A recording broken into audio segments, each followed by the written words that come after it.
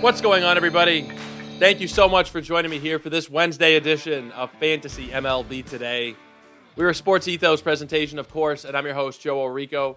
You can find me on Twitter at JoeOrico99 and also at EthosFantasyBB. You're still getting these podcasts every single day. I've mentioned it a few different times now, but the writers are just taking the month of October off. Once we get into November, going to start hitting you guys with that same content you guys have been used to all season long. It'll be a little bit different in the offseason, of course. We're not going to be talking about pickups of the day and two-start pitchers, but we're going to start looking back on 2023 as a whole and start looking ahead to 2024 as well. So make sure you guys are checking out EthosFantasyBB on Twitter and going to sportsethos.com if you guys have not done so already.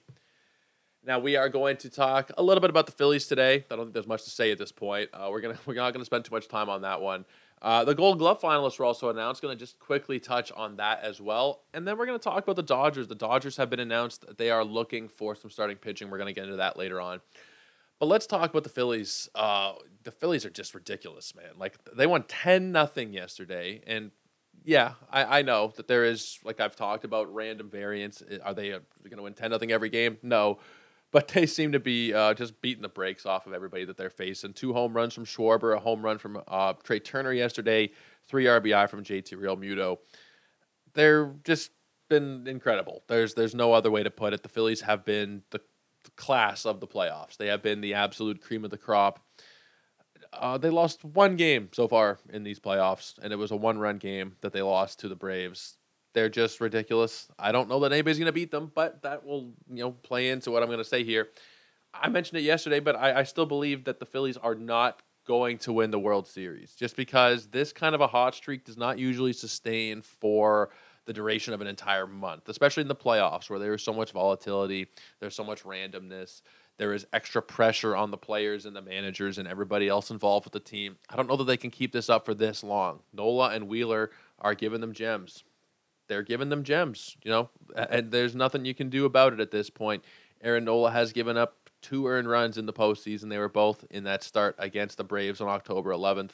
He's gone 7 innings, 5 2/3, and then 6 innings yesterday. All of them have been great starts. It's hard to really do anything except to tip your cap. Aaron Nola has been great. Zach Wheeler has been better. Zach Wheeler has been just as good, maybe not better, but pretty damn close in terms of strikeouts, in terms of stuff. He has been incredible. The 2-headed monster you got over there. I don't know what the Diamondbacks or anybody else is going to do, really, but I just think that based on the nature of baseball and based on the way that these playoffs have gone, I don't think the Phillies are actually going to pull away and win the World Series. Sometimes you see that happen. Sometimes you see a team that is just hot throughout the entire playoffs, but it doesn't really happen that often, certainly not every single year. Series to series, there is going to be variance. Let's say the Phillies do get by the Diamondbacks, and it looks like they're going to get by the Diamondbacks. I don't really have much of a doubt there. I think they'll lose in the World Series, realistically. But let's say they beat the Diamondbacks in 4 games, which is the way it's looking right now. They're going to have a little bit of a layoff. It might change the momentum a little bit. And maybe they won't have a layoff. Maybe the Rangers will sweep too, and maybe it'll be a quick American League Championship Series as well, and we'll get right to the World Series. I think that the Astros are going to claw back a little bit with the Rangers. At the very least, win a couple games, and I still, my prediction right now would probably still be the Astros coming out on top. I might look very foolish in a few hours. Even by the time you guys are hearing this, as the time I'm recording this, it is a 2-0 series lead for the Rangers. They're playing tonight, about 4 hours from when I am recording this. It wouldn't shock me if the Astros are able to come back and win the series still. I just think that there's a good chance that we see some kind of a layoff from the Phillies, and that momentum that they currently have may not stay, going over round to round. Momentum, from a lot of math people that I've seen talk about it, apparently it's not even a real thing. I don't know. I'm inclined to believe that momentum does exist, that if you are on a roll, if you have a 10-game hitting streak, I mean, you do see it come to end sometimes. Guys have a 10-game hitting streak, and then they'll go over 4 the next game. And you see it on the opposite end of that spectrum as well. So it's not to say that it's cut in stone, right? Cut and dry, that there are momentum streaks, and that is something that actually happens in pro sports. I'm more on the side of believing that it is a thing. You have a good couple starts, you're probably going to have a good one after that. Not to say that it's anything in the numbers, but just human nature is, you got confidence, you got good momentum, it's going to happen. If you are getting down on yourself and you've had a couple bad starts in a row, the odds are the next one's not going to be that good. I think momentum is a real thing. If the Phillies do have to have some kind of layoff, maybe it doesn't matter, maybe it does. we've seen these playoffs that the layoffs are kind of a hotly contested topic. If you're a Braves fan, you might have a different opinion on that than you would if you are, a Kansas City Royals fan. There's a big difference there based on how you're going to view it. But I don't think the whole point of this rambling here is for me to say that I don't think the Phillies are going to continue this hot streak and just roll through the World Series and win this series in 4 games and then win the next series in 4 games. I just don't see it really happening. Maybe it does, but I tend to think that we're going to see an American League team win the World Series this year. I think it's going to be the Rangers or the Astros, and I think it's probably going to be the Astros again, if I had to guess right now. Now, that game comes tonight. We've talked about it quite a bit. Christian Javier and Max Scherzer. Max Scherzer is going to be making his first start in over a month. Christian Javier is going to be getting back out there. His last start was, like we talked about yesterday, good, but 5 walks. That was the big thing. Only 1 hit in 5 innings is very good. 9 strikeouts, also very good, but when you're walking 5, it kind of takes away from that greatness of just 1 hit over 5 innings. So we'll have to see what happens tonight. I do think the Phillies are going to come back down to earth a little bit, just the nature of baseball. I also wish that we had a way to judge teams in the playoffs that was a little more true to the regular season. I've talked about the off day thing, and I don't know, my opinion has kind of changed a little bit on it. Like, I think that there's, sometimes that you can have an off day in the postseason, but, the Phillies, if they're just having Wheeler and Nola, and then they're throwing in Ranger Suarez in a bullpen day every 3rd day, that's not really what baseball is, right? We're used to seeing 4 or 5-man rotations. Let's call it like it is 5, 6-man rotations, really. And we're only seeing 2 or 3 starting pitchers get used in the playoffs. So you're seeing a huge advantage to those teams that do have those stud aces. I'd like to see it more balanced. I'd like to see there be a 5-game playoff series played over 5 days. And then you get to see who is really the best team. Because 5 games in 5 days is something that is very commonplace. It happens constantly throughout the season for every team, right? Every single week teams are playing 5 consecutive days. So I'd like to see that be something that we see more, so that you would have to go deeper into your rotation a little bit. Anyway, they're not going to do anything about that. They want to have the players rested, which I understand. But I think you can make the argument from both sides here that it's a good thing, but it's also maybe not the greatest thing, all this rest. And certainly a team that does not have the same kind of firepower at the top of their rotation like Arizona. Merrill Kelly's fine. He's had a couple of good seasons in a row, but he's nowhere near the same class as Wheeler, Nola, Gallen. Brandon Pfaadt's not anywhere close to being a finished product yet, so I think that there's a huge advantage for teams like the Phillies, who are just able to essentially go Nola and Wheeler and then Ranger Suarez, bullpen day, and then back to the top of the rotation. It's never going to change, but I kind of wish we just had every single day of playoffs. But let's talk a little bit about these Gold Glove finalists. I'm not going to get into it too much because there's not really so much for us to say. The thing that I had it pointed out, not to me directly, but it was pointed out on Twitter by Rob Silver, who's been on the show a few different times here. He's a co-host over on the Launch Angle podcast with Rob DiPietro and with Jeff Zimmerman. Why are they calling it finalists when the voting has already happened? They've already gone through the voting for Gold Glove. They already know who the winner is. All of them. There is no, they've done the balloting. It's totally finished. They take the 3 people who were the top 3 vote getters, and they make it look like they are the finalists that are now, the pool has been narrowed down to these 3, which is not the way that it actually works. I don't know why they do it. I think it's probably just to draw up the attention and the drama that they can have. If you're talking about, the MLB Network show that they're going to do or whatever, they can bring on the finalists onto the panel and they can talk with them and they can make a bit of a drama about it. I don't really understand the point of it, though. I guess it's hard to look for an alternative, though. Maybe they could just announce the winner, and then you could just have, I don't know. You kind of need to narrow down the pool to some degree, but it also does feel disingenuous to just say, these are the finalists, when we already know that one of them has won the award already. I don't love the way that they have it structured. I'm also not 100% sure the best way that they could do it, but the way that they have it right now is definitely not my favorite. Now, probably the biggest surprise, not even probably, definitely the biggest surprise from the ballot is that Nolan Arenado was not even a nominee. Nolan Arenado has played 10 big league seasons. He has won a Gold Glove in every season that he has played. Yes, go to Baseball Reference, go wherever, because I know there'll be some people who hear that, and I'm one of them when I first heard it today, because I knew that he had won. I thought it had been 8 or 9, but I actually wasn't aware that it had been every single year of his career dating back to his rookie season in Colorado. Even in 2014, when he missed 50 games, more than 50 games, he won a Gold Glove. He has been that excellent defensively every single year. his reign is going to come to an end. And it'll be taken over by the third base finalists who are, let's pull it up here, Austin Riley, Ryan McMahon, and Cabrian Hayes. It's kind of crazy that Nolan Arenado is not even a finalist. I'm just pulling up the defensive metrics right now, and they weren't as good as he has been in the past. His defensive run saved, which is usually, in the teens, 18, 22, 13, 17, 12, 13, 19. It was only one this season. One defensive run saved. His outs above average was also a little bit lower. It's usually about 10 to 20 kind of range. He's had 18, 10, 11, 22, only 6 in 2020, but that was a short year, so you can't really look at that much. 10, 14 in 21 and 22, and then only 5 this season. So 5 outs above average, 1 defensive run saved. You can't blame them for looking somewhere else, and you kind of got to pat them on the back a little bit because there's a lot of the times you see these finalists for awards, and especially for something like the Gold Glove, and you just see a Juan Soto nominated or something, and you're just like, what is this? What are they even doing? It's not really based in reality when you look at it from that perspective. But see that Nolan Arenado is not in the group this year, kind of shocking at first, but when you look at the numbers, it is probably correct. If you're looking at the leaders for the teams that have the most nominees here, the Toronto Blue Jays and the Texas Rangers have the most nominees here. 5 each, and then the Phillies and the Dodgers have 4 each in the National League. I don't put that much stock into the Gold Gloves, because I'm really not sure exactly the process for it.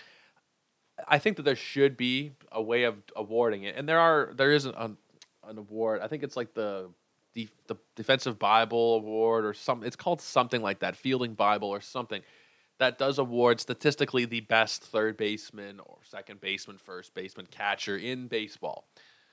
Why is that not the way that we have the most celebrated award given out? Why is it not? Why is it a subjective award if we are talking about something like defense that can be looked at pretty objectively and say, yeah, he saved this many runs? But I know outs above average and defensive runs saved are not literal. Like, if your defensive run saved is 3, it doesn't mean you saved 3 runs this year. It is a formula of some kind.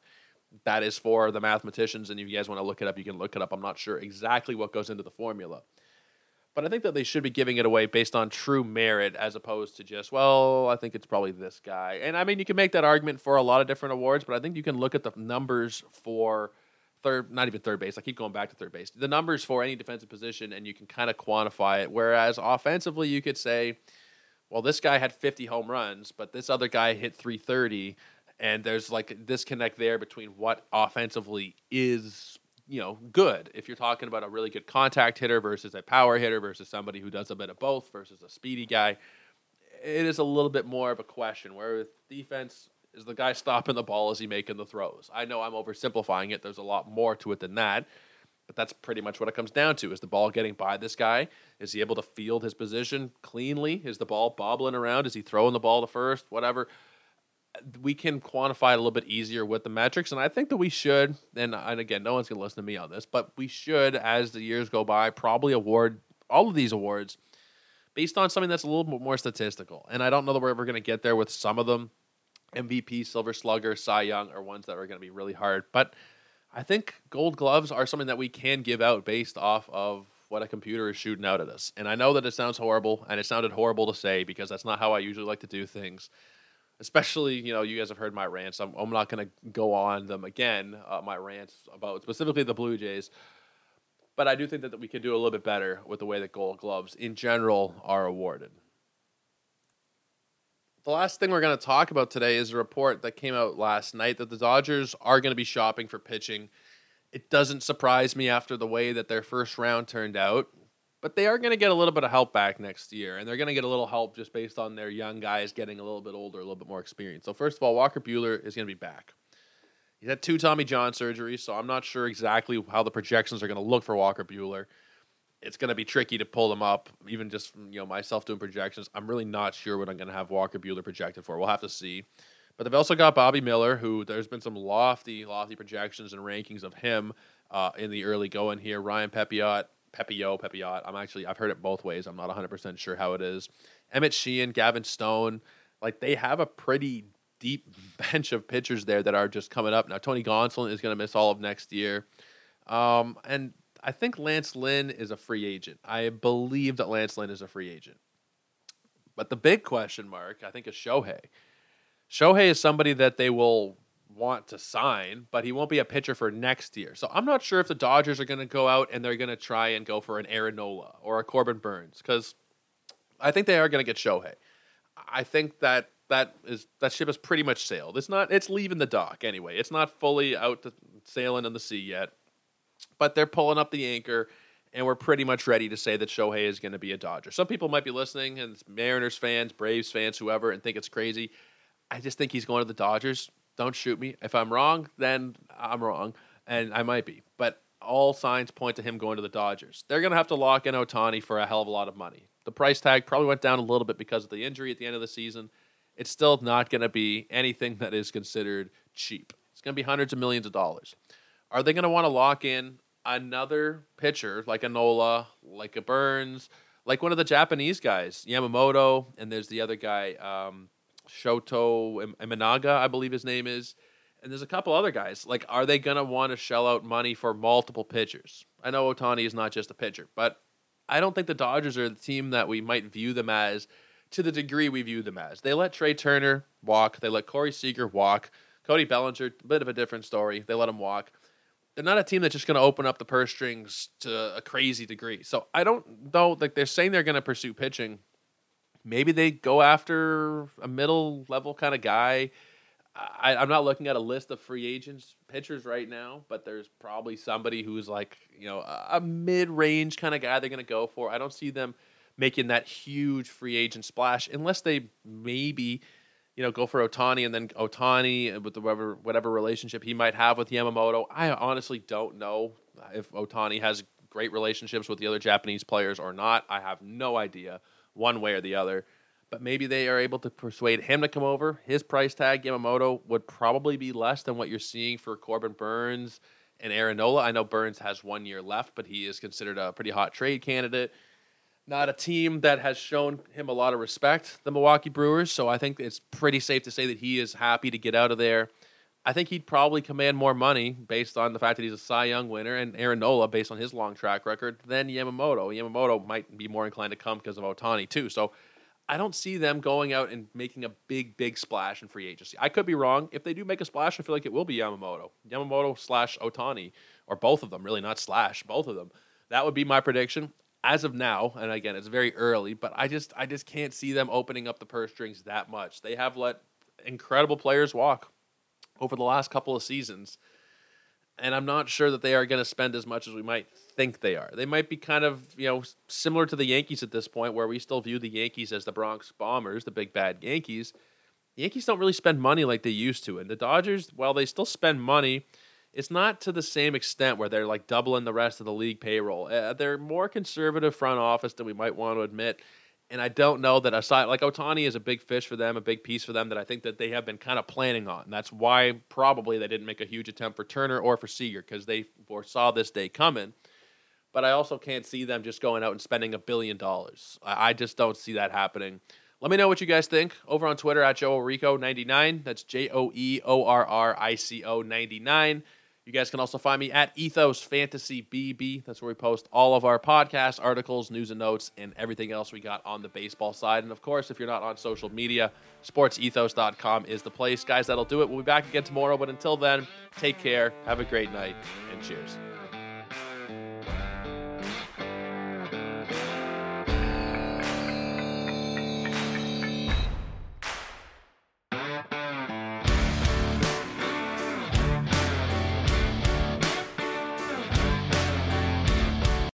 Without the ones like you, who work tirelessly to keep things running, everything would suddenly stop. Hospitals, factories, schools, and power plants, they all depend on you. No matter the weather, emergency, or time of day, you're the ones who get it done. At Grainger, we're here for you with professional-grade industrial supplies. Count on real-time product availability and fast delivery. Call, click Grainger.com, or just stop by. Grainger, for the ones who get it done.